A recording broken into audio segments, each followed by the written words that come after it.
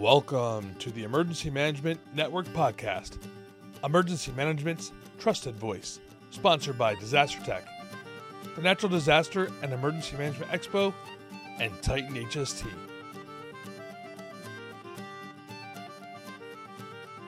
On September 11, 2021, the world witnessed the most significant terrorist attack. And for those working that day, it started normal. But by the end of the day, our world changed, and the way we did our jobs did as well. I was assigned to the Jefferson Station in Los Angeles on the border of Culver City, down the street from the radio station KBC, right off the I-10 freeway. This was a bustling part of the city, and my shift started at 0700 Pacific time. So I hit the road, about around 5:30 Pacific time to make it there on time. And as part of my morning routine, I turned on the radio to AM 790 KBC to get the news and the traffic report. And I recall this day as if it was yesterday. I turned on the on-ramp to the freeway, and the news reported that a plane had struck the World Trade Center. My first thought it was a small plane that hit the tower. Small aircraft hitting buildings in New York City has happened before. And then the second plane hit. I knew that this was an act of war. On that Tuesday morning, 19 Al-Qaeda terrorists hijacked 4 American commercial flights destined for the West Coast and intentionally crashed them. American Airlines Flight 11 and United Airlines Flight 175 departed from Boston. Flight 11 struck New York City's World Trade Center North Tower at 8:46 a.m. Eastern Time, and Flight 175 the South Tower at 9:03 a.m. Eastern Time, resulting in the collapse of both towers.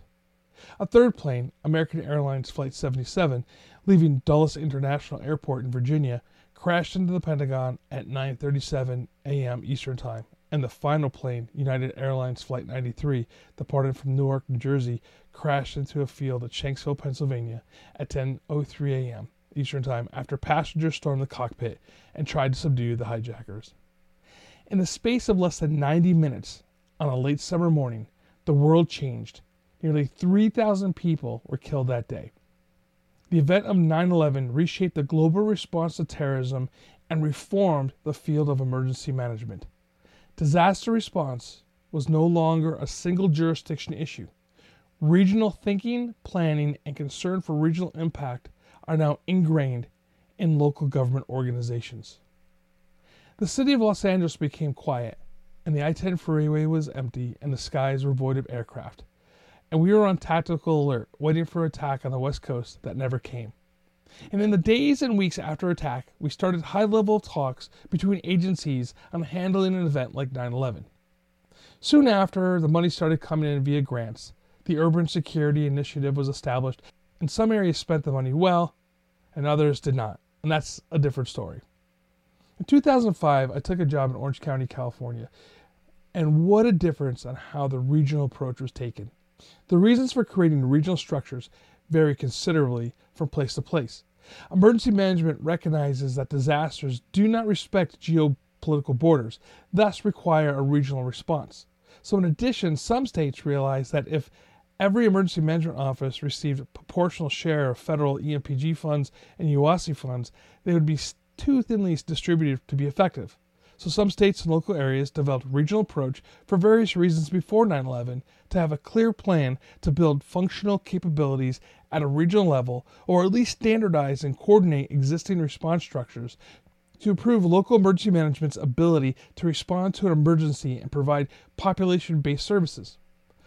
The Orange County approach to regional coordination ought to be a case study on how to do it right. Now, they're not perfect. However, they do it better than most. The regional approach to emergency response and management is the most effective use of taxpayer dollars and resources. Orange County, with over 3 million people, and in addition is a home to 2 national sports franchises, Disneyland, and several multinational corporate headquarters, and some of the most expensive real estate in the world. This makes Orange County an inviting target for domestic and international terrorism. Not only in terms of physical damage, but its economic, psychological, and symbolic and political impacts. For this reason, OC has taken the regional approach to emergency response and management seriously. Today, on 9/11, we need to take the time to reflect and remember the people that were killed that day and those that have died in service-related injuries since. It is up to us to take the lessons of 9/11 seriously and use them to make our programs better in their honor. Everybody, take time today to sit just in silence and remember those that died on 9/11. And thank you all for your service and continued dedication to the people that you serve around the world.